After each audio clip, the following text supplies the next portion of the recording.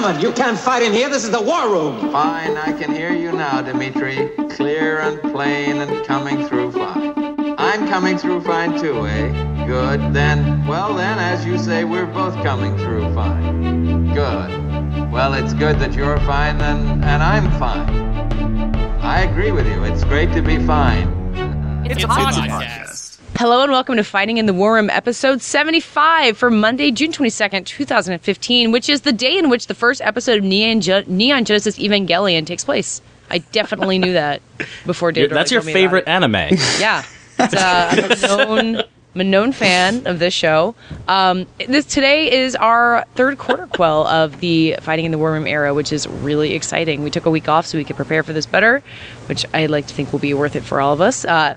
Our theme is that we're talking about movies that in some way or another taught us about who we wanted to be or who we thought we were going to be when we grew up, or kind of set a model that we were in some way aiming ourselves toward. This was your suggestion. This was my suggestion. We should psychoanalyze why this was your suggestion. That is it. I have not given myself that psychoanalysis. Maybe I'll get into that when my segment comes. Do I tell everyone what our movies are going to be before we start, or should we just do it? No, I think we just do it, yeah. Okay. Grab your weapons.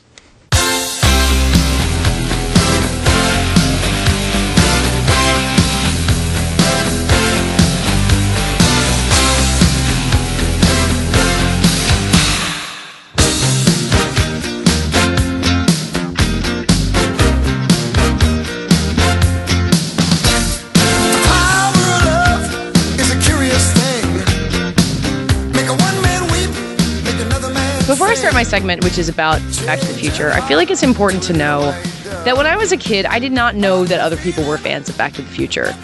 I don't know how I really saw this movie for the first time. I don't really remember at what point in my life it showed up. By the time I was about 7 or 8, I think, I was fully a huge fan of Back to the Future.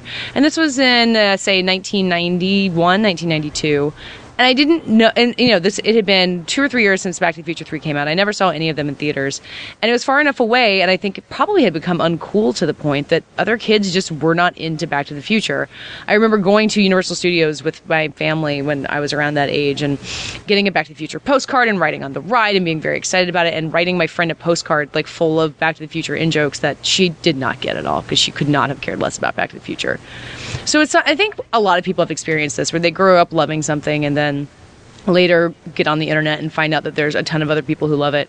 And Back to the Future in particular has kind of gone from something you love from your childhood to something that I think has been a really harsh victim of the internet nostalgia machine, where every day is supposedly the day that Marty McFly goes into the future, and it makes you feel a little more tired of it than I would like to be. Our podcast has been completely innocent from perpetuating that, of course. Listen, I just write the words that Dave puts on the doc. I will say literally anything like Ron Burgundy. So anyway, as a kid, I did not know other people loved Back to the Future. I just loved Back to the Future. And I don't think I ever really consciously thought about wanting to grow up to be Marty McFly or anything like that. Although I would definitely have said Michael J. Fox was my first celebrity crush for a long time. Did you search for a doc in your life? Were you like, give me a doc? Oh my God, no. I would have been way too I was not nearly enough of a self-starter to befriend a weird inventor. That creepy old man next door did not lure you in? No, and it actually didn't make me... I wasn't really an inventor kid either, so none of that appealed to me. It was really... As a kid, it was the time travel that appealed to me. I think it does a lot of people. And not just time travel, but the way that Back to the Future is time travel that's really navel-gazing and about you. I think, there was also, around that time, A Kid in King Arthur's Court, where... and that movie was not an especially good movie, but that kind of time travel you're just going and experiencing a time in the past didn't interest me nearly as much as going back and mining your own life and your own story. And for, a self-involved kid, which I think most kids are, that had a lot of appeal. But when I think about it now, and especially when I watched Back to the Future 2 a couple days ago, I just remembered how vividly I wanted to be more like Marty McFly, having the ability to go through this adventure, kind of unscathed by the whole thing, basically keeping your head on your shoulders, being able to deal with really crazy shit that gets thrown at you and coming up with solutions, even though, Doc is the one who's the smart one who's really getting him out of the jam. And even stuff as simple as the way that he kind of runs and jumps and lands on his feet and seems really agile, on the skateboard. Or there's this one moment in Back to the Future 2 where he's trying to get the book back from Biff and he drops, I swear, 4 stories down into a stairwell and just lands like a cat.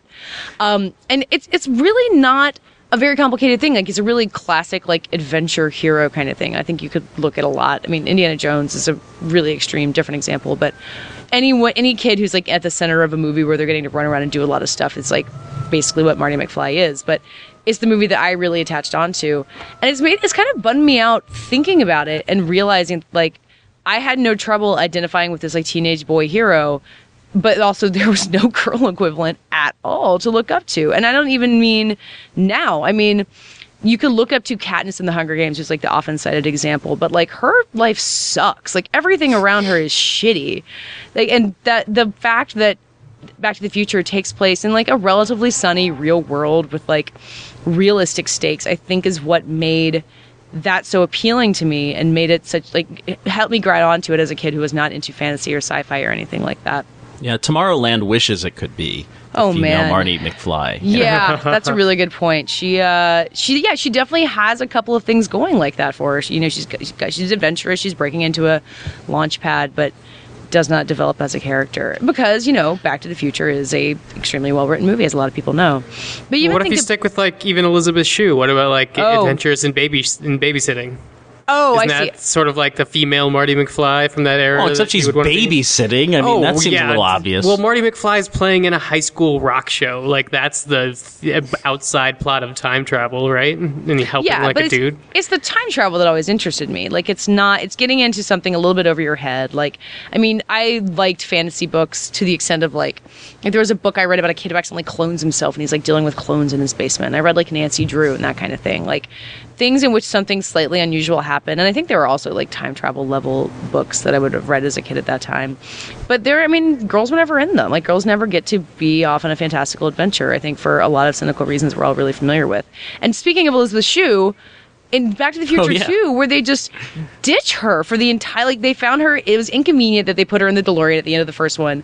So they knock her out and make her as tangential to the plot as humanly possible. And I really just don't understand why it didn't make sense to them to have Jennifer be part of the story the second time around, other than, like, girls are boring, I guess? Because it's Marty's story. It's about Marty's realization about his life and his future and what he holds precious, right? But, like, why not let Jennifer be part of that? I mean, obviously he's going to get married to her.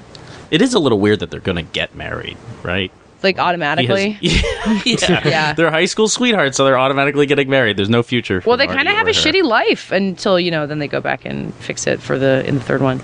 Well, from how I understand it, that was something that, like, Bob Gale never intended to have Jennifer in the future when he came up with the idea for it, but it's just because she was in the car. And so all the stuff you like about the future is the adapted Jennifer stuff, but the reason they have to take her out for the plot is so she doesn't end up in Back to the Future Part 3. Whoa. Oh. Because the second she, they were filmed exits at the same time, yeah. Well, yeah, and the second she exits the plot is the second, you inextricably start heading towards Back to the Future Part 3 and Back to the Future Part 2, which interlinks them all, which is something I enjoyed about Back to the Future, a franchise I did see in theaters. I have vivid memories of seeing the third part in theaters with my Dave parents. went back in time to see the Back to the Future movies in theaters. Not the first one and the second Had one. you seen the other two when you saw the third one in theaters? Yes. It was really great. Caught up. Well, I remember specifically the reason I remember that I saw the third one in the theaters is I remember the end title card and, like, walking out of the theater and being like, wow, like a 3-part movie. Dave's first sequel tease. Yeah. There's a big moment. There's another movie coming. Anticipate it. That's actually it, is that the like serialization of it and the way it worked was very appealing to me. As appealing as that sounded like time travel was to Katie. I like how young Dave sounds like a kid from South Park.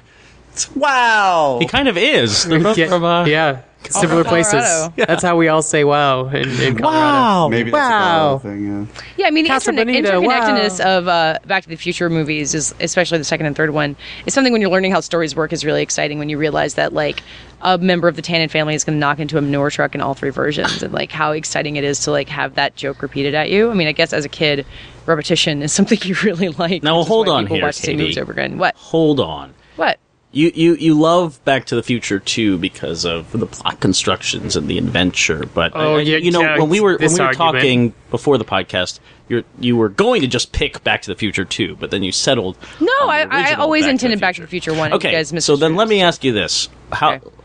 Is this where are we gonna fight about Back to the Future 2 now? No, we're gonna talk about Back to the Future 1 because let's put the plot and the adventure aspects of it aside for a second. This is a movie about going back to not your own past, your parents' past, understanding your family. You are very close to your family, and I wonder if at that time that had anything to do with it. We're talking about you wanting to be Marty McFly, to have some sort of, revelation about yourself in a way. But you seem to be focusing on the kind of adventure, the special effects, the big epicness of the movie. But there's a really small, intimate plot going on here, and if you're going to identify with Marty McFly, maybe you have to identify with that arc.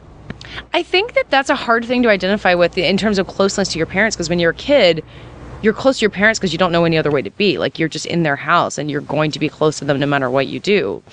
I was young enough watching this that I didn't even really understand his sense of kind of exasperation with his parents. And I didn't get... Have you ever had that in your life? Have you ever been... exasperated with my parents? Oh my... I grew up in South Carolina, went to college in Connecticut. I was clearly very ready to get away from my family. But this is shocking to me because you're not that person at all. You're the closest person to your family. But that was part of growing up. It was kind of going away and then coming back and realizing what I had, which is what Marty McFly does in the movie. But that's not something that I understood or expected for myself when watching this movie as a kid, because I just didn't know. I didn't know to identify with any of those feelings. I didn't recognize the signifiers that show that the McFlys are kind of low rent and have a cheesy house, because I didn't know what any of that stuff meant.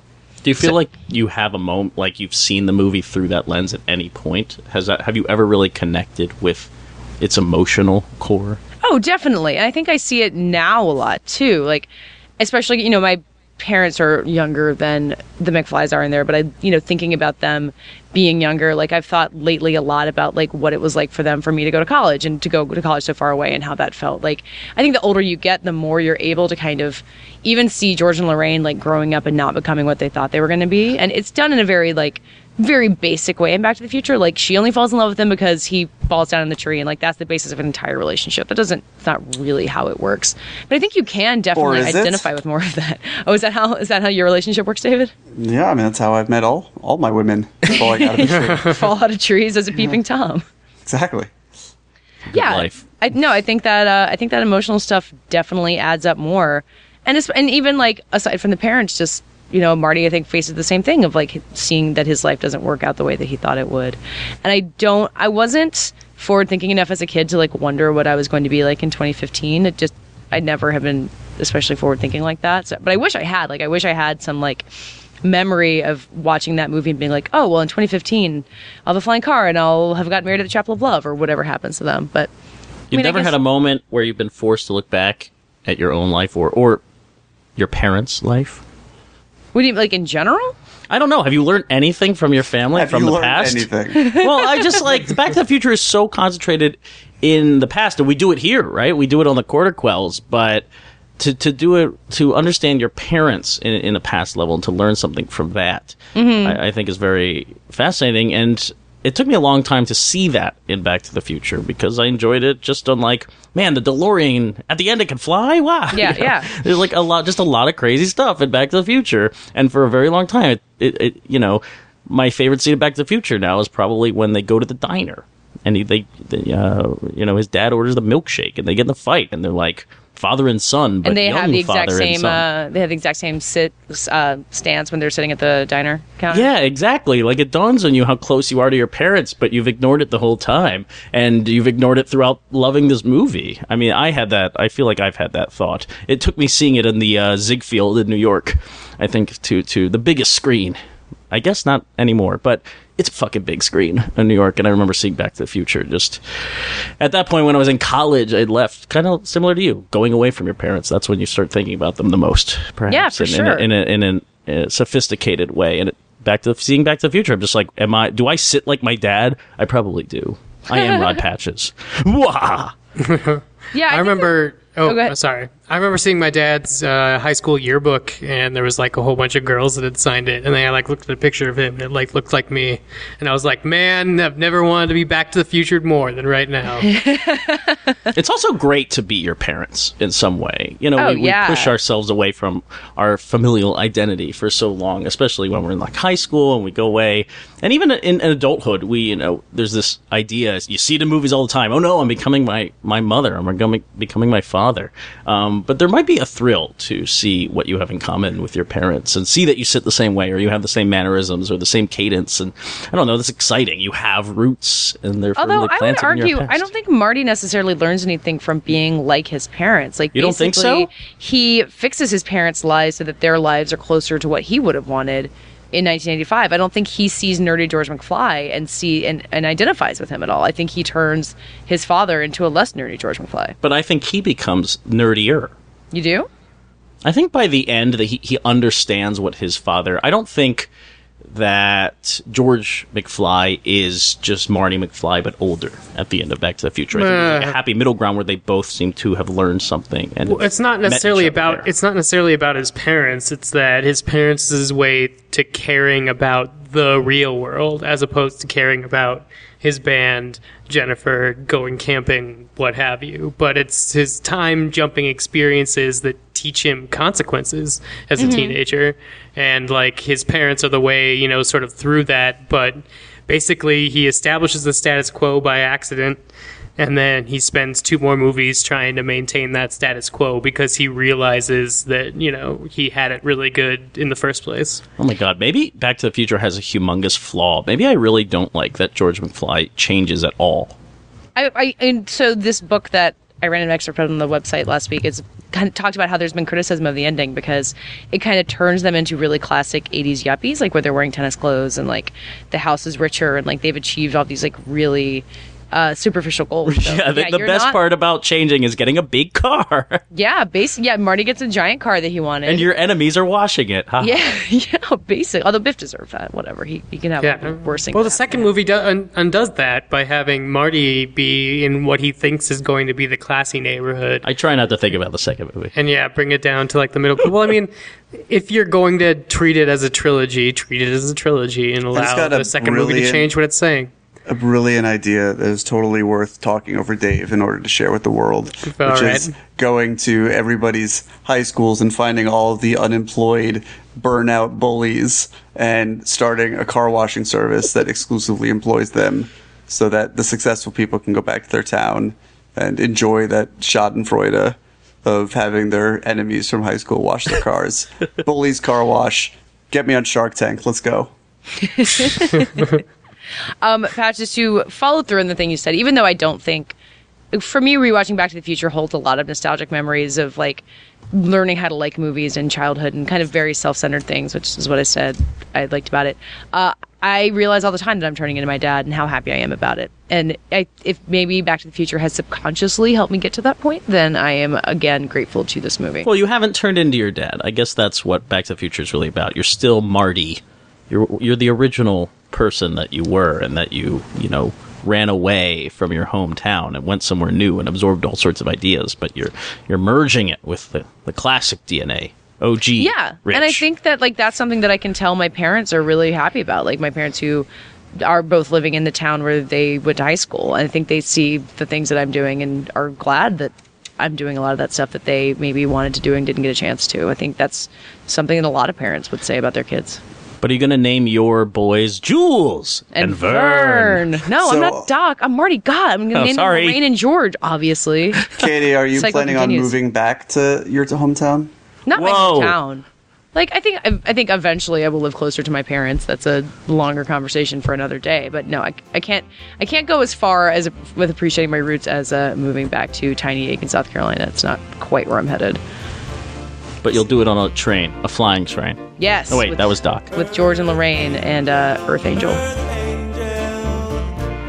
Will you be mine, my darling dear? Love you all the time.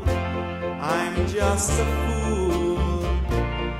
fool in love with you.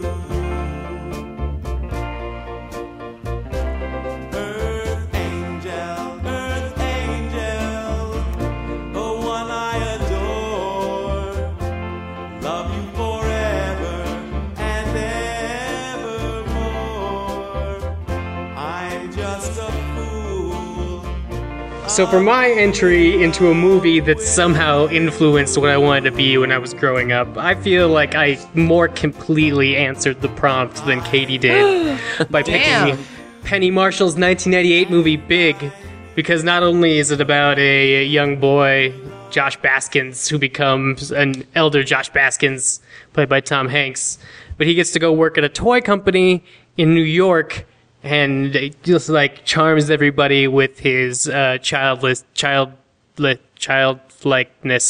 whether it be in a fancy dinner or basically coming up with the idea for Transformers Beast Wars 4 years before those toys were actually made, or getting away with adult situations, like basically to having sex with his coworker or possibly implied sex, and then getting to go back to be a kid and basically, I don't know. I always thought that at the end of the movie, he got to then be a kid with the full knowledge of what being an adult really was and how much of a leg up that would be. That's sort of what I would take to. Oh, he got to prepare for the adult world earlier, not that he had this bittersweet sense of what growing up was going to be.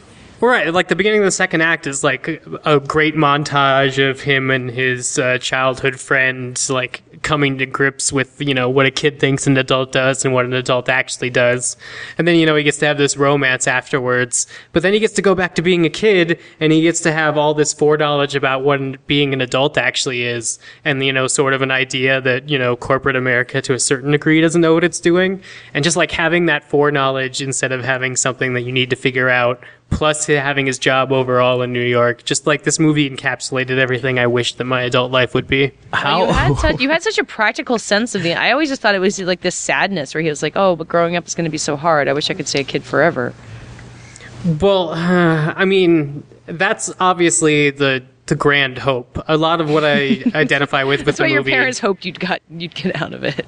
Right, it's what Simon Pegg said a while ago, where it's like there's been a commodity made of the second childhood of our generation of adults, where because we want to be so comforted by those things from our youth, they're able to remarket it back to us and market it to modern day children. And it's that's because that's what I saw in Big, is I could be an adult but be honored for keeping the sensibilities I had as a child. And I had a very high opinion of myself as a child, so I thought my sensibilities were pretty balanced going in. And so I just thought that'd be great. And I was always one of those teenagers that thought they had everything figured out. And so obviously if you were to make me suddenly big and I could run for mayor or something, I probably would have done it. A, because I would have been interested in being mayor at that time in my life, and B, because I thought I saw a clear path through. And that always interested me. If you take the childhood innocence and transpose it onto an adult, if that actually makes a better world, I enjoy seeing that version of fiction play out. Was there a threshold for Big then? I mean, was there a certain age that you passed that was just no, this is absurd? Or there's nothing to gain here? I mean, not necessarily, because it's as I grew older. I mean, there was probably a period of time in early college where, you're getting into experimental film and, in my case, socialist texts and really weird things.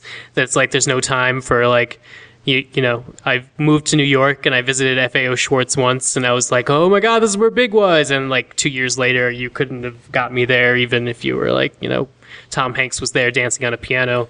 But I came right back around after going through that middle cynical period, both in appreciating it as a film and appreciating it as sort of a fiction. I think it's not artfully directed, but a Marshall family film or a James L. Brooks produced film, which we might talk about a little bit more. It's not really about that. It's in a time when 80s movies were so I guess, oppressive genre-wise to what we would see now in mainstream theaters. It's really nice to see like a pleasant movie that has a little bit of fantasy, but isn't like Time Bandits or something. Like the '80s wasn't very good with light sci-fi. It was either really heavy sci-fi or it was, crazy romantic comedy. And the first half of these movies... Back to the Future, I guess, also did so well because it did the same thing, light sci-fi. Yeah, I think we all have like a couple of things tying our choices together. Not to spoil anybody else's things. Our ages are kind of evident. Was it really hard for you when 13 Going on 30 came out and was obviously much better in every way? Did you guys have a timing? Were you guys all setting your watches by when David was going to jump in? Did it feel like your childhood had been replaced or simply sort of evolved? I'm not sure why it would be better in every way. It's a legitimate take on it, but it's not going to replace what Big was to me, I guess would be the way to say it. So, like, when I went to the Stanley Film Festival and I had to get one of my clues to the murder game out of a Zoltar machine, I was, like, right back there. I was like, oh, shit, I got to watch Big. I did the week I got back. It's like one of those things that stuck with me, like 13 on 30 stuck with you, but because it's so, I don't know. When David was wishing he was 13 and not 30, that's when he really connected. What I like about Big is that Zoltar lives at Rye Playland, which used to be my old hangout. Yeah. I went to Rye Playland once I moved to New York, too. Basically, early coming to New York. You did the big tour of New York the way people do the Sex and the City tour of New York. Right. Big, Ghostbusters, and then erroneously Seinfeld until I figured out how television works. Aw. But what did you want to do? What kind of situation were you in that you would want to grow up and be lost in New York? I mean, Tom Hanks' character in that movie is living in a fucking dump. In the beginning, I mean, he's super poor. In the beginning, in the beginning. But it's all like it's supreme wish fulfillment, and it just seems so unrealistic. Even as a kid, I just thought Big was kind of. I mean, I liked the movie, but that's the version. It doesn't make any sense. That's the magical version of New York that sold me probably on like going there. It's like the big New York. The Home Alone 2, Lost in New York, and the New York from the first two Teenage Mutant Ninja Turtles movies, where it's like some places are dark and grimy, and some places are like hidden underground malls or toy shops, or like there's a pigeon lady that lives above the opera because fucking New York. Do you guys, especially, or maybe Dave, who now has fled New York, but I appreciate Big and other movies that sort of glamorize life in New York, like 13 Going on 30, like a lot of sitcoms that take place here but were shot deceptively in Los Angeles. I enjoy the wish fulfillment portrayal of the city because when I'm trudging to work on Wednesday morning and packed into a subway, or just walking around the streets of the center of the universe, it's have your little Mary Tyler Moore moment where you're like, oh, I'm here, I'm doing it. It's all sort of possible. Yeah, your Ferris Bueller's Day Off. I appreciate that encouragement. Not different city, but same sort of. Yeah, Chicago's gonna kick you for that.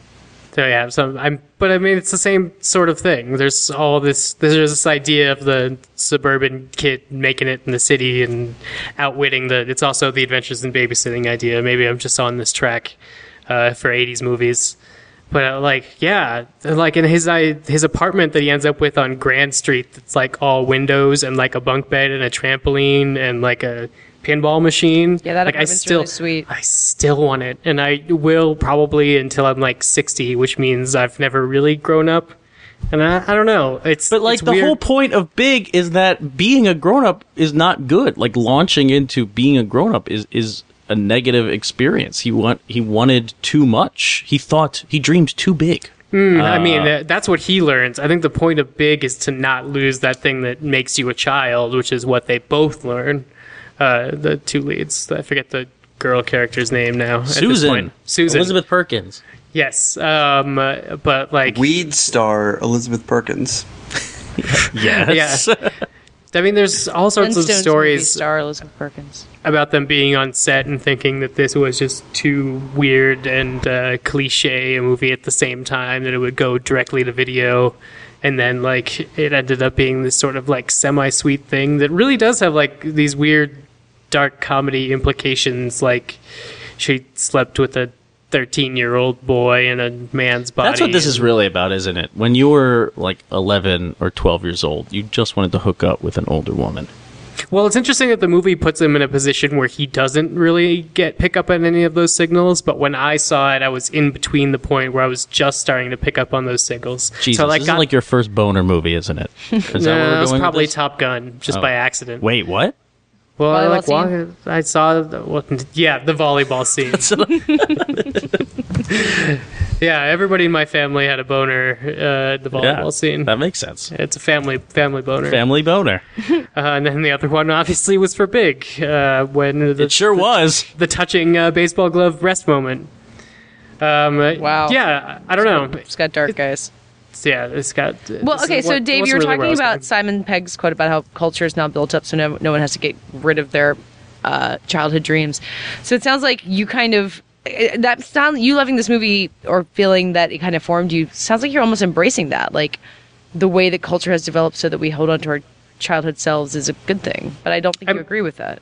I mean, it's definitely interesting. I'm not sure if it's something I could deny, because I'm also a believer of like the sociological theory that as technology gets more advanced, culture slows down to make us feel like comfortable. Like, all our data's on the cloud. Anyone could look at it.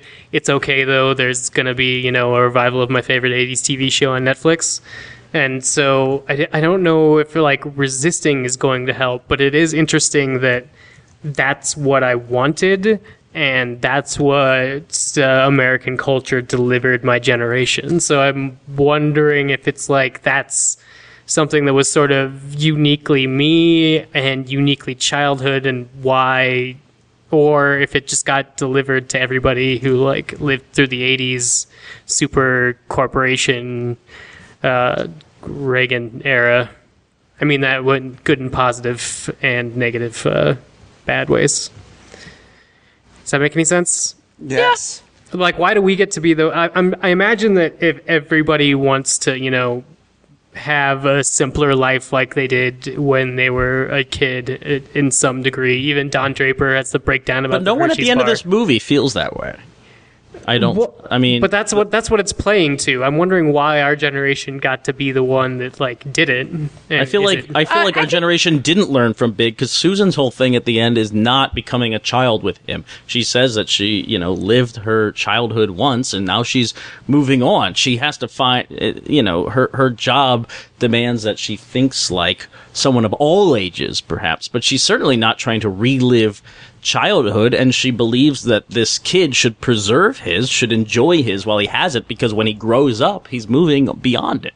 Well, I mean, not preserve your actual childhood, but like the innocence of it, I think is something that she has to learn to rediscover in herself, if not preserve. I can't tell if this sounds like the sort of proto Inside Out, or if it's refuting the lessons of Inside Out, but it's hard to shake the similar stomping ground. Your opinions on Inside Out blind you? No, I'm regardless of my opinions of Inside Out, at least its quality, I think, whether what it's saying about whether she's trying to recapture her childhood, or if it's more the story of Tom Hanks' character trying to reconcile his desire to be an adult with the preciousness of his childhood. Because when I think of Dave, certainly in the context of this movie, I think of someone who is a extremely well-functioning adult and has been for a long time, but also has preserved his childhood je ne sais quoi, or zeal, or whatever the fuck you want to call it. And is been maybe Big instilled him with a certain vigilance regarding maintaining his balance, that he's been especially on top of it. I don't know. I mean, that A, is one of the biggest compliments you've ever given me, especially in context, and B, fuck you. Like, is it just me, or do we all, from like the era where we were like the age of Josh Baskins when we saw Big, were we able to hold on to that? Well, like, I wasn't the age of Josh Baskin when I saw this movie, because you guys are older than me. But oh wow, this movie came out I think I definitely saw this movie at a slumber party and never in theaters. I just want to say real quick, I think we're forgetting the extent to which the baby boomers spent all of their time in the prominence of pop culture trying to get back to their youth, which is why there was so much 50s fetishizing a la Back to the Future going on in the 80s. And even the people who made Big would have been operating at about that same level. So we're definitely not the first generation to try to force pop culture back to our own childhoods. But the people in Big are jumping ahead. They're suggesting that we should get to the now. Well, the kids are wondering if they should jump ahead. It's the reverse, right? It's the reaction to that. It's also different because it's like, I don't know.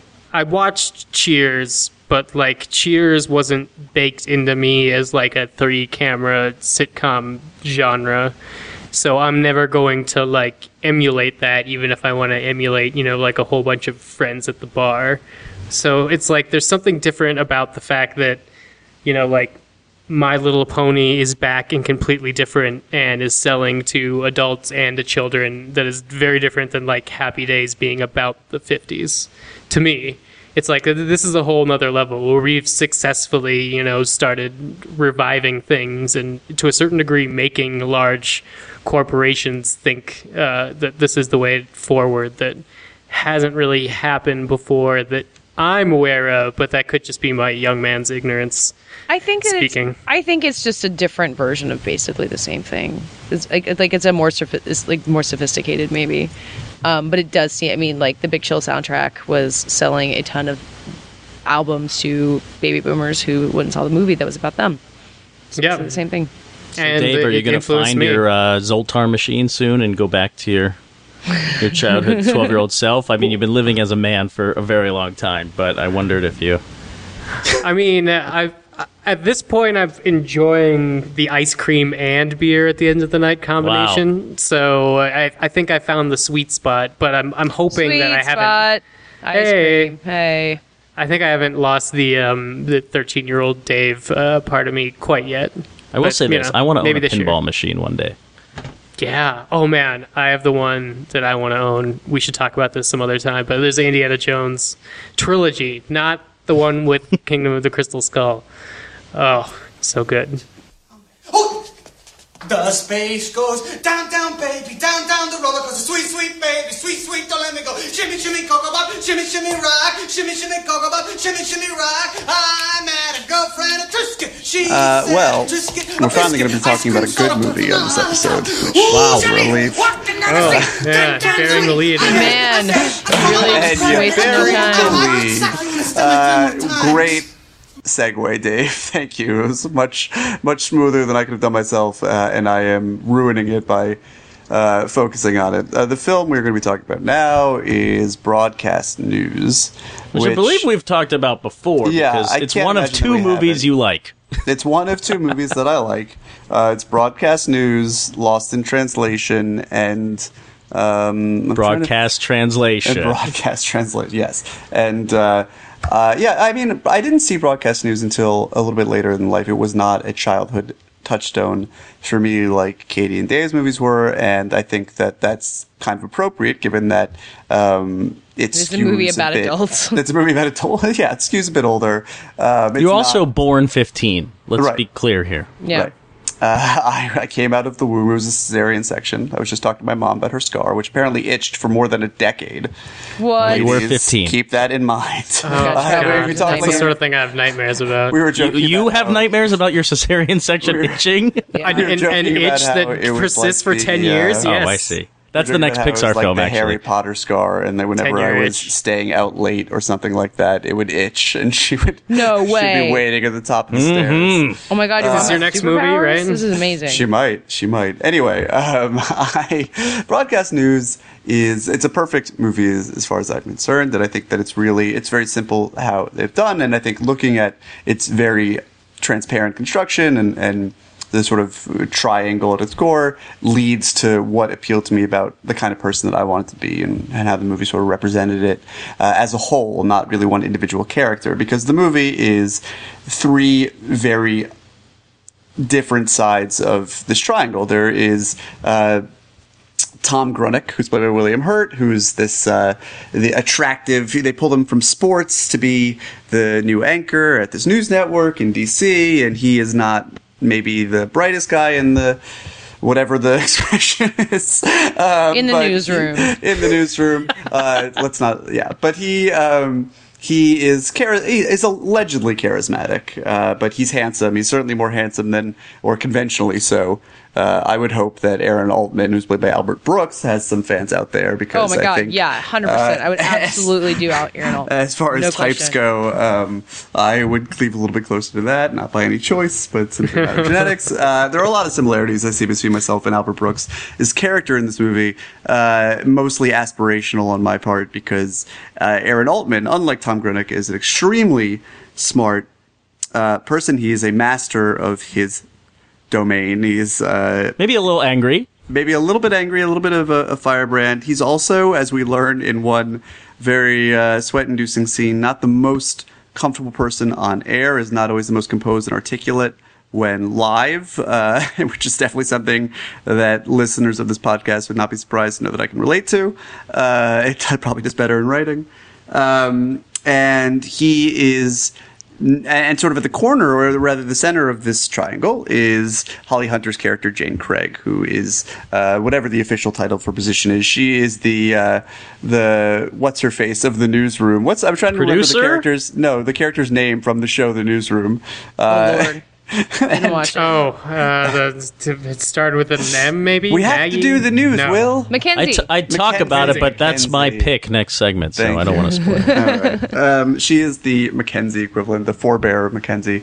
She is sort of at the crux of William Hurt's character and Albert Brooks' character, where she is an extremely dedicated professional. It still blows my mind how she, especially, but any of these people do their jobs without massive amounts of amphetamines. She is dedicated to the integrity of the news, much as Albert Brooks is, and this whole movie is set around the time and still tragically and probably increasingly pertinent about how news is sort of blending into entertainment and infotainment, and that's a lot of what Tom Grunick's character represents. She is also of sexual interest to both of the men. She's very pretty, and she's sort of it's her decision to make this movie, whether or not she is going to opt for William Hurt's character, who sort of represents this creatively bankrupt, professionally bankrupt future. Which is why I assume you love all three characters, or see yourself in all three of these characters, because you're kind of in love with yourself. I wish. Ding! Wow. Come on, that was pretty good. That was but no, I mean, I think that, together you synthesize all three of these characters and you have one perfectly functioning human. And I think they all sort of are legs of the same stool, and there's a lot of controversy over the ending, which was not necessarily the ending they shot originally, which takes place many years later, and they all get together, and they're all at different points in their lives. But I think that the truth of the matter is that the three of them, at least for dramatic purposes, are sort of a tripod, and they together, while they have different ideologies, as a movie they function really well. But I think that Albert Brooks is always the character I'm most identified with, but and as I said, aspired to. But I think Holly Hunter, despite her inability to choose and being sort of seduced by what William Hurt has to offer, is probably the best of these characters. And William Hurt's character is sort of whom I've grown to represent, particularly in our business, not to get too inside baseball about it, but I'm trying to make a living in this racket of writing about movies. But did you think you would? Did I think I would? No. But this is not necessarily where I dreamed of ending up, nor necessarily where I will be ending up, but it is where I am now and have been for some time. And, William Hurt's character sort of represents a lot of the clickbait, a lot of the listicles, a few of which I've written myself. And we all. Right. And so I think that a lot of this job revolves around knowing which of these three characters you want to be at any given time, and how to navigate between them, and how, ideally, as I see it, to sort of have Tom's charisma and Aaron's wit and Jane's command of any situation and resilience and commitment to principles, I think, is an important thing about her. Right. Well, do you feel like when you first saw the movie, David, that you identified more with one character and you evolved and saw the... I mean, you've seen this movie countless times, but I'm wondering if, at your core, if you knew whether you wanted to be one, you were actually the other. Not to suggest anything. Yeah, no, of course I identify most with Albert Brooks' character, but I think not unlike Albert Brooks' character, and perhaps strengthening my identification with him, I'm not always content with that, despite Patch's blindside cracks about me loving myself. I think a big part of Albert Brooks' character is while he believes that William Hurt's character represents, I've said the word character many times in this segment, for that I apologize, but while Tom Grunick represents the devil, he also kind of wants to be him. And that's, there's so many great lines. I mean, I think that I'm drawn to Aaron Altman more than almost any other movie character I can think of, simply because of the great dialogue that he has. And it's so pointed. It's not just quotable like it might be in Casablanca. I mean, it's so fierce. And there's that great line that he has about how the devil won't come in with a pitchfork, will coming in and will get all the great women, and I would only do a pale imitation. But I do identify with Albert Brooks' character, and I think that the movie is very honest in where it eventually puts them in their lives. But yeah, I mean, I think that I think if I could put myself in that stratosphere, watching this movie and thinking of it as like the people that I wanted to be when I grew up, when I became, I don't know, further along in my professional career. The man-child you are today. Right. If I could be bouncing between these three people and sort of move that constellation a little bit closer together and reconcile one character with another to the point where I could take some qualities from one and some qualities from Tom and add them to Jane on top of a healthy base of Aaron, I would probably be okay. But the real goal is to be as much like Joan Cusack as possible. Right. But I think... oh my God. Joan Cusack can duck under a file cabinet drawer like nobody's business. I feel like Joan Cusack most of the time. Me too. Me too. But with slightly smaller hair. But I think that, the unfortunate reality of our business is, at least I found, that sometimes over the course of the same day, you have to be all three of these people with very little crossover. One moment you have to be doing something that is very empty and sort of banal, just to keep your overlords happy and maintain traffic. And the next second, you are trying to write something a little bit more analytical and probing. And then, I don't know, maybe at your best, you're synthesizing them. Well, what's interesting about all three characters, everyone in this movie is defined by their job. We don't see them in a lot of personal settings where the news isn't on their mind or the dynamics of their workplace isn't driving them from point A to point B. Do you feel like you relate to it on that level? Kind of their mannerisms aside, that you personally feel defined by occupation? Well, I think I feel a lot more that way now than I did when I first saw the movie, because of how all of our sort of person brands that have evolved with the rise of social media. I mean, I think we are now much more than I was when I just had a Facebook account in college that, was exclusively used to meet girls. And by meet you mean stalk, and by stalk you mean poke. Right. Now we are sort of inextricable from our online identities, and they are, and those online identities are inextricable from what I do for a living, what we all do. I mean, I think most of the people that follow me do so because of they don't have any interest in my personal life necessarily, and even if they did, it would probably be because of the movies provided an avenue into that. And so, so many times in this movie, we see them away from the office, pulled back in because of a breaking story, or simply their lives are always sort of revolving around covering the news. And I think when I look around at my social circle, while a few of my closest friends are mercifully for me outside of this business, so many of the people who become my friends are a part of it, and inevitably whenever we get together and talk, it is as one-track minded as you might expect. And I think again, it's one of the reasons why broadcast news is such a prescient film. It was made in 1987, and it's still ahead of its time in some respects, even though nobody has a tube television anymore, and the broadcast news is not necessarily what it once was. I think that the fundamental ideas of the bedrock of this movie, especially those informing its three main characters, are so tied in with media as a whole that they will exist for as long as that does, which is going to be for a long time. Can I ask you a question about Aaron Altman? Yeah. So I saw a broadcast news late, 5 or 6 years ago, which, and then saw it and immediately felt like a hole in my life had been filled because I love this movie. And I really was into the kind of unrequited romance between Aaron and Jane, and how he was this great friend to her who also was clearly in love with her, and it was kind of up to her to figure out what to do about it. And I think the more that I've thought about it, the more I wonder if that's kind of part of the insidious nice guy syndrome that's part of culture. And this movie came along before any of that, and I don't fault it for being that because I still think it's a really great movie. But it does make it harder for me in retrospect to kind of root for Aaron, and I wonder if this is important to you. I think the movie doesn't let him off the hook for that. I mean, I think that the movie really gets ahead of that problem because it doesn't reward him for being the nice guy by any stretch of the imagination. No, it definitely doesn't. No, all of them. Right. Yeah, they all fail to get the girl.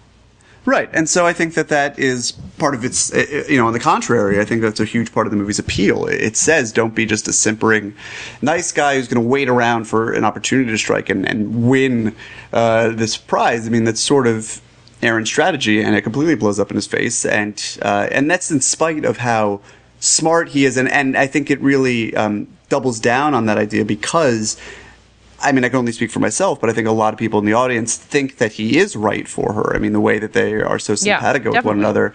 I think that there is this thing where it's obviously you're rooting for it to some degree, and it doesn't work. But I love at the same time how it's less insidious because he's not just keeping it to himself and waiting to pounce. He's very open.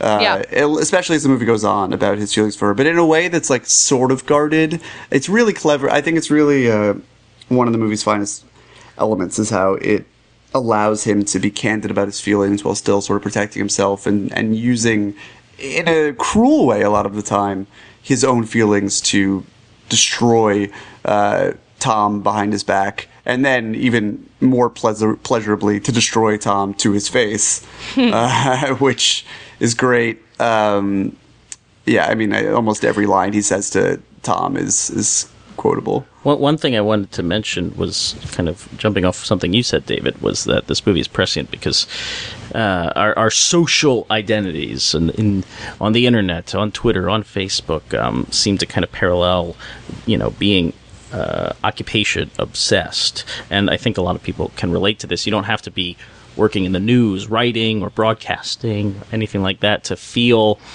the kind of same swell of being on Twitter is a lot like being in the newsroom sometimes. And if you want to put yourself out there, just the hustle and bustle of being on social kind of it leaks into your real life. And I think about Tom Grunnick and how we use emotion. And I think all of us can relate to this because of the writing that we've done and the things we talked about on this podcast. You often wonder, is emotion, am I utilizing emotion to get a rise out of the people who are watching me? Or even if I'm putting something on Facebook, am I doing it for myself, or am I doing it for an audience for some reason? Am I trying to utilize emotion for kind of a nefarious means? Nefarious might be the wrong word there, but I often think about it. I often think about, when I write something emotional, the line between being authentic and just utilizing and weaponizing that emotion to really get a rise out of people. It kind of scares me, and I see a lot of it in broadcast news.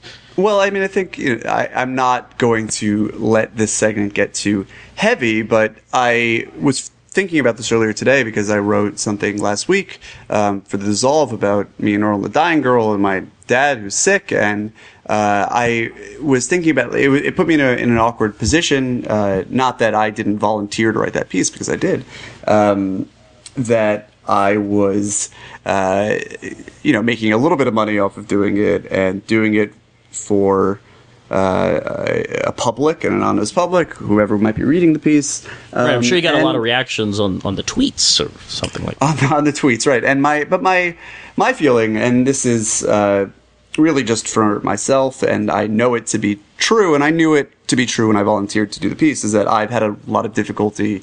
It hasn't been a reluctance, as you can see, to talk about this. It's been a difficulty. It's been really hard for me to articulate what it is that I feel, not to have the interest to communicate that. And I knew that the only way that I would really be able to make any headway in that would be putting pen to paper, so to speak, fingers to keypad. And the way that my life works and the way that my energies orient themselves are such that I would never be able to self-motivate myself to do that for sport, for nothing, not for nothing for money. I just mean, like, you know, I wouldn't be able to just have a document that I type to myself, diary-like, on my computer and have it sit there and build towards something. I would only be able to put this into an emotional framework that I understood by writing it in a context with which I'm familiar. And so I found that work and writing about it in the context of a movie, and most of the article is really about a movie that has nothing to do with me or my father, was very helpful for me. And I'm not saying that's necessarily relevant to broadcast news, but I think you are seeing, as the movie suggests, in a way that we don't get to see, and maybe the whole Brian Williams thing clarifies it, but we are seeing their personal lives playing out through their work in the movie, and I think that, yeah, I mean, it's definitely something that I can relate to. I think that we are products of the society that they are fighting against in broadcast news, in which the personal becomes part of the story, and you're kind of playing off emotions in that exact way. And you were talking about Patches, like, you worrying about that makes you kind of a relic. It's not the way that the internet has been made to work. Like, I think what Aaron Altman would say about BuzzFeed, I think, would curl your hair. Yeah, this is why no one follows my Tumblr. I don't have enough feels. A broadcast news sequel would be just so, I mean... It'd be so depressing. I would hope that it was just one 133-minute shot of Aaron Altman or Albert Brooks as Aaron Altman just yelling at the camera about what's happening in the state of media. It could be a monologue film, a la Spalding Gray. But I would love to hear that. He would certainly have some hell to raise.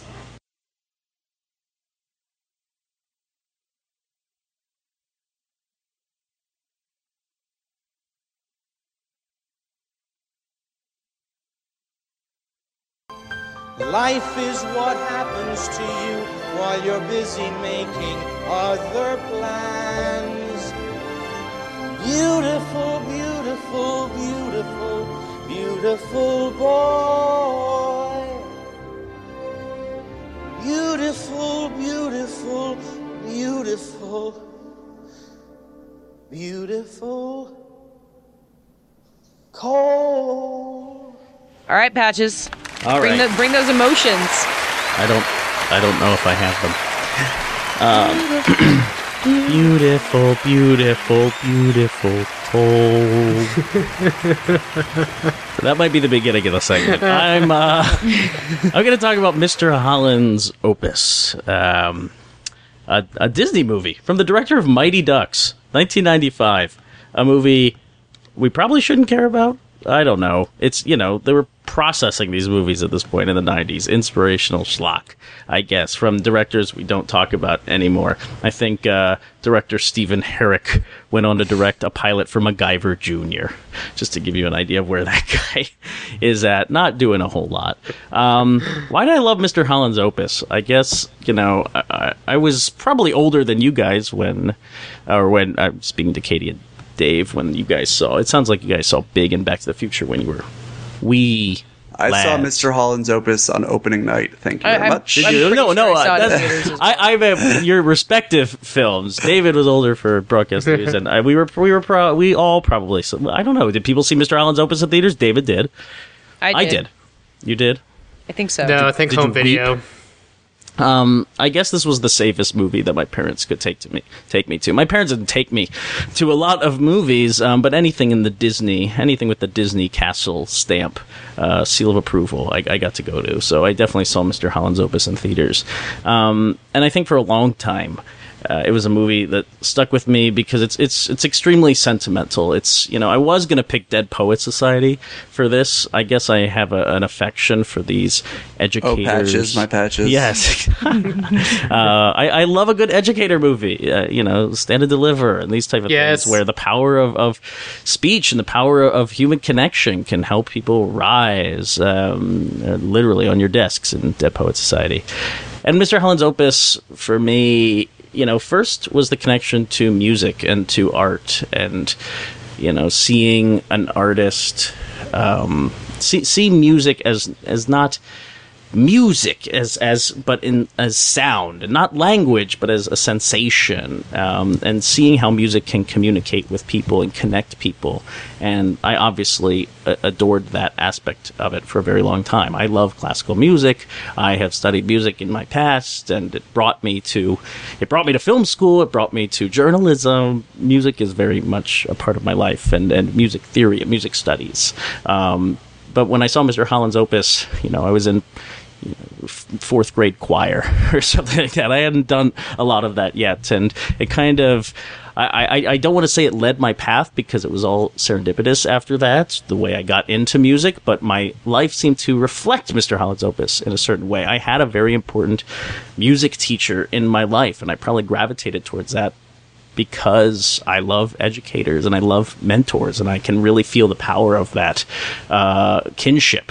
And I think Richard Dreyfuss's performance, that he starts as a reluctant educator. He's not already part of a system that he wants to fix. He's very much a failure at the beginning of the movie. And that's important to me too. I think as I've seen the movie multiple times growing up, being able to know that my life can change, that I can start out as one thing and become something else, which is what all the students go through in that movie, and what Mr. Holland himself, he wants to be a composer. He wants to be something tremendous. He wants to be known for his music, for his art, and he can't get there. He can only be known for making a huge impact on these students, and then who later, at the end of the movie, play his opus for him, play something he's worked on his entire life, which I find very sweet, to play an important role. I think I've always admired educators, people who can really teach something to you, not necessarily people who just stand in the front of a classroom and read off their notes, which Mr. Holland does in the beginning. We forgive him for that because he learns to connect with people and what that really means, what it is to really teach someone. And I to this day, I wish I could teach more. Like, I would love to be a teacher. I don't know what I would teach. I've had the chance to do that for some young people in the film world since being here in New York. I've been very lucky to connect with some organizations helping kids make movies, which has been beautiful. Beautiful, beautiful, beautiful, Cole.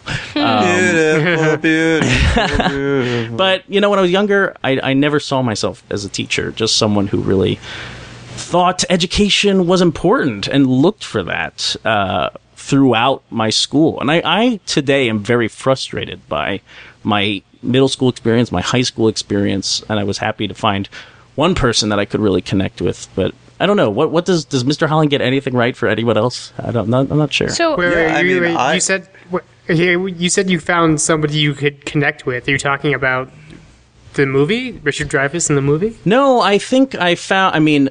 Or like a teacher. When I saw Mr. Holland's opus, I dreamed of having that person, and I really feel lucky enough to have found that. And I don't necessarily think I was driven to that kind of relationship because of Mr. Holland's opus, but I was definitely open to it, vulnerable to that kind of impression from a teacher in my life. And I think aspiring to be someone like Mr. Holland, and I looked to Richard Dreyfuss, but really I was one of the students early on. Did you always see your teachers as people? Which was part of my problem. I got in trouble a lot in high school because I talked to people as people. You're not supposed to do that. What's funny, the music teacher that I really bonded with in high school was 25 when he started. at the school. So, how old was I? 15, 16? How old are you when you start high school? 14, 15? 14. I mean, he felt really old, but you have no sense of a teacher's age. They were all children, and you just don't. They were so mythic in your mind at the time. Yeah, it's actually. I often think about how old seniors felt in high school. Oh my god, they're so young, and don't they still feel old in your memory? Yes, they look very old. Grown up. And teachers even more so. I mean, this guy was a jazz pianist from New York, and he kind of had the same path as Mr. Holland. He was into composition. He still composes to this day, and he had many compositions play all around the world. It's very cool. He went back to grad school and graduated in composing. He still teaches music at my high school. But I mean, it definitely felt like this guy had left New York and he needed a job, and he was teaching us for money, but he never approached it that way. He was like Mr. Holland, and I was so lucky to have that experience, to have someone who saw this deep meaning in art and music. And I think that's the beautiful thing about Mr. Holland, what I really aspired to, and what I still think about that movie whenever I think of someone who seems off a path or seems so capable. I really believe in everybody. I was just listening to Barack Obama's What the Fuck podcast, WTF podcast with Mark Maron. And I feel so bad for that guy. What an eternal optimist. He just really believes everyone in the world is so great. And talking about Obama, not Mark Maron. Yeah, Obama. Definitely not Mark Maron. But, Obama believes in the greatness of everybody. That's a hard thing to do when you're president and you need to take hard stances, I guess. But and when True Detective Season 2 is airing. Such a grim presence. But I feel I relate to that. I really believe in everybody and in the goodness in everybody and everything. I mean, I hope I example that on this podcast, trying to like everything. I know critics get a bad rap, but I really want everything to be good. Yeah, I don't know. I think this is a really fun movie. I mean, it's sweet. It's earnest. For whatever reason... It's so earnest. But for whatever reason, it's the importance of being earnest, some might say. Ernest B. Worrell. Right. For whatever reason, my entire life, the scene where the fire trucks go by and Cole doesn't cry has always stuck with me. That makes me tear up. I have, since seeing this movie on opening night, have anxiously awaited the moment where I'll have a kid of my own and we hear a fire truck and I'm going to be like, you cry now, or I'm going to be worried. But I'm not learning sign language. You'll still love him even if he doesn't cry. Yeah, no, Dave captured it. I'm not learning sign language for you. I got enough going on. But I sometimes, and this is a sort of a natural reaction to schlock, and I don't use schlock as the in quite the denigrating terms as perhaps it should be, but the ending of this movie is very over the top. They all come back as the music program is dissolved. Right, and I've always struggled with how honest that is. If it sort of undercuts, this glorious tribute that confirms that his life has always worked towards meaning, has in any way undercut the integrity of his just simply doing it day in and day out for the benefit of these kids, that it becomes more about him and his reward. I mean, I understand the message there is that his students are his masterpiece. Yes. But I don't think it's selfish. I don't think it's selfish because the whole movie is about him learning selflessness. I mean, that you can be appreciated for what you do, and those people can come back and say thank you. That's not a selfish act. Right. That's a life well lived. He gave himself for 60 years to all of these students, and I mean, he was tempted many times. There's an actual girl he feigns interest in for a moment, and he thinks he can run away from it all. No, I don't think he's feigning. I'm sorry. He's not feigning. He's not feigning interest.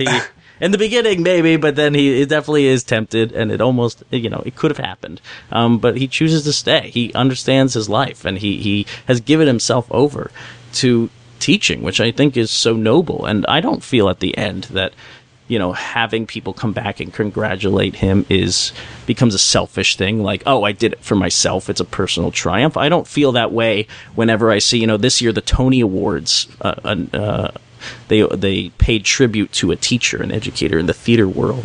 And someone on my Facebook was a student of theirs, just like, writing this long message about how this guy was a wonderful teacher. And they were so happy to see something as gigantic as the Tony Awards tip their hat to where these skills and this love for theater really starts in the classroom.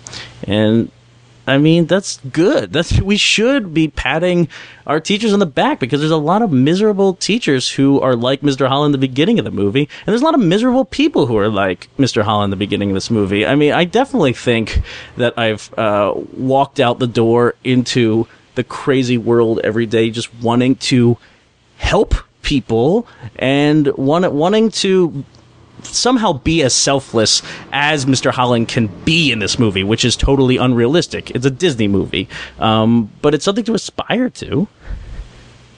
That's a big thing to aspire to.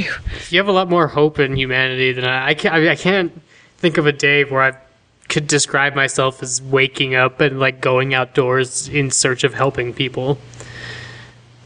But you don't have to. I don't think you necessarily have to like search for that, right? You just have to be open to it. I haven't had I guess after college I could have done something like Teach for America if I was truly dedicated to teaching. But I meet a lot of people who go overseas and do service projects, and it all seems about them. It's exactly what David is describing. It's somehow they're living their lives and they're growing as people because they're helping others in like Africa, when they describe it, it sounds like they're stepping on these people to get ahead. Whereas you can walk out the door and be open to saving people's lives or nurturing their ambitions. That's what the beginning of Mr. Holland's Opus is all about. Someone who is terrible at something but really wants to do it, and he at first rejects that notion. She can't play clarinet. Like, go home, pack up your stuff. But then it reverses when he starts thinking about music as something more than what he defines it as. It can be rock music. It can be something that comes straight from your heart. He can save people. He was just open to it. He didn't have to go searching for it. It came to him. Yeah, this movie does it for me for as like he falls in love with teaching, but it never really did it for me on like the music level. It just seems more like because he's trapped in this gig he doesn't want to do.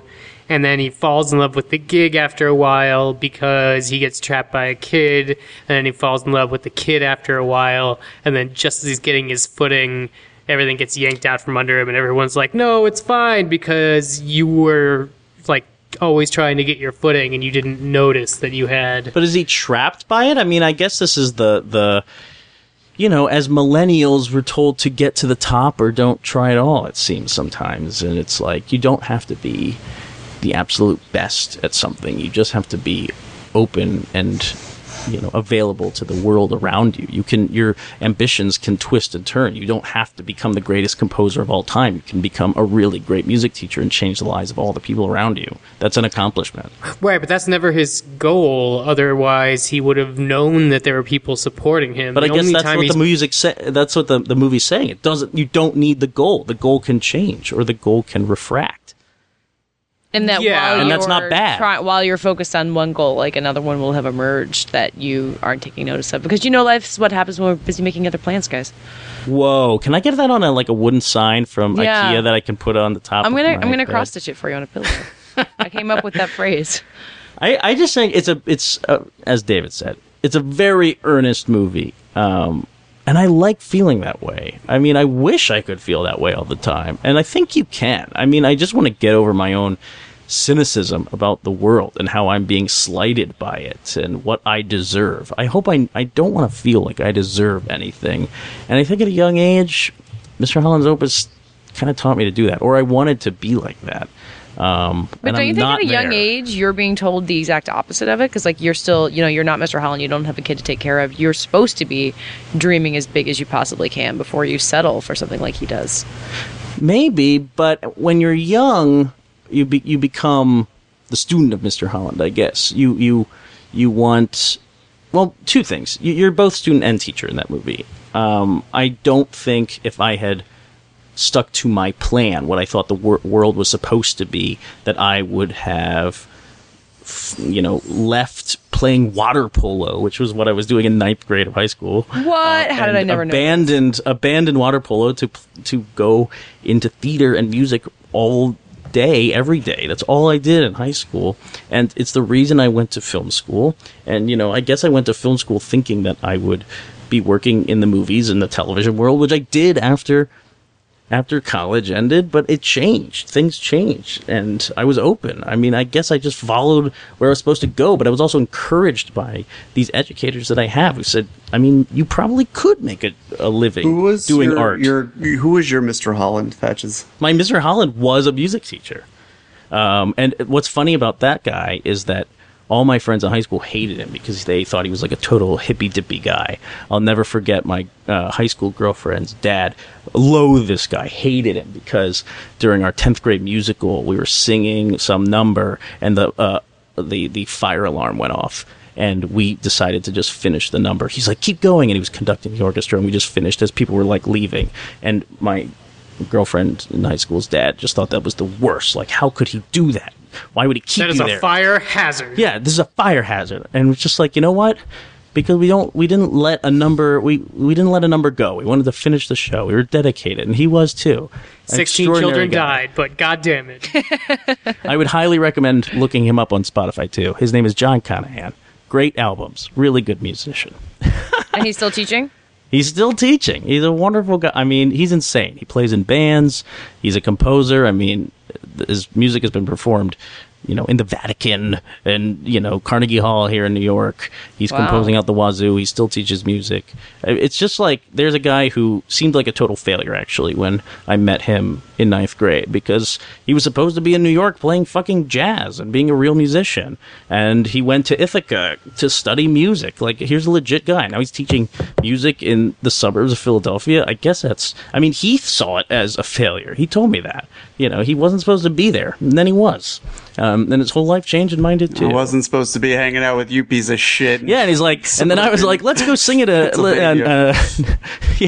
for the old folks' home. Let's go. And that was my story. Yeah, come with me and stare your mortality in the face. Yeah, let's do this. This young is your whole Matt Patches. Life. I changed him, probably. That's young a different Matt Patches movie. makes me consider my mortality as well. I do. That's the last quarter quill, I believe. Because we all face death.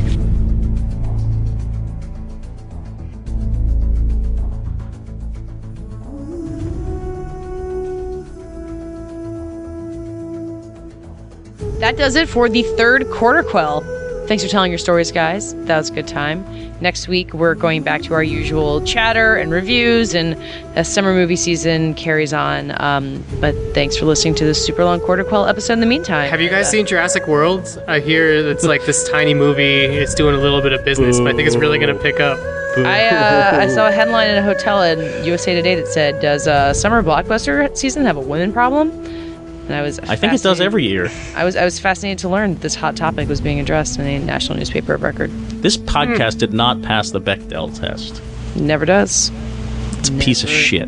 Even when we have other women, we're all just talking about David the whole time. So, okay.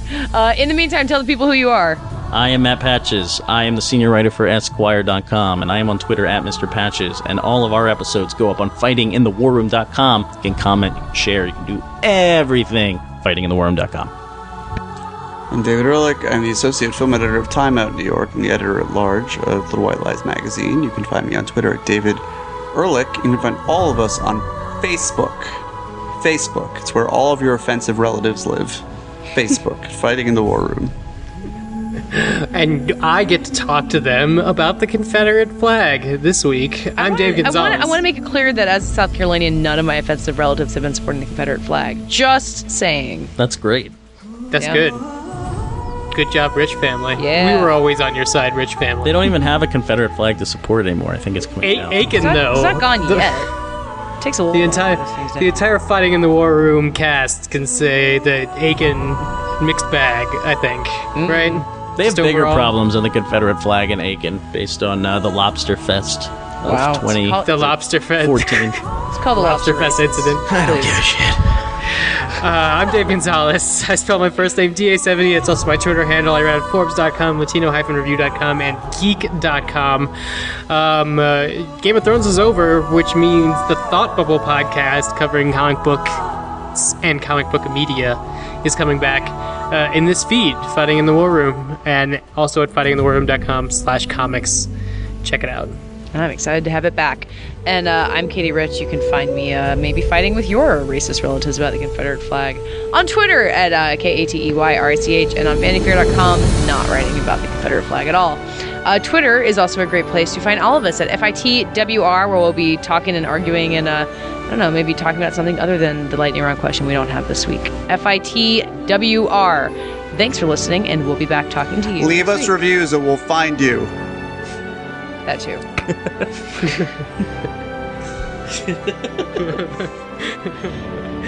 don't get it. Find them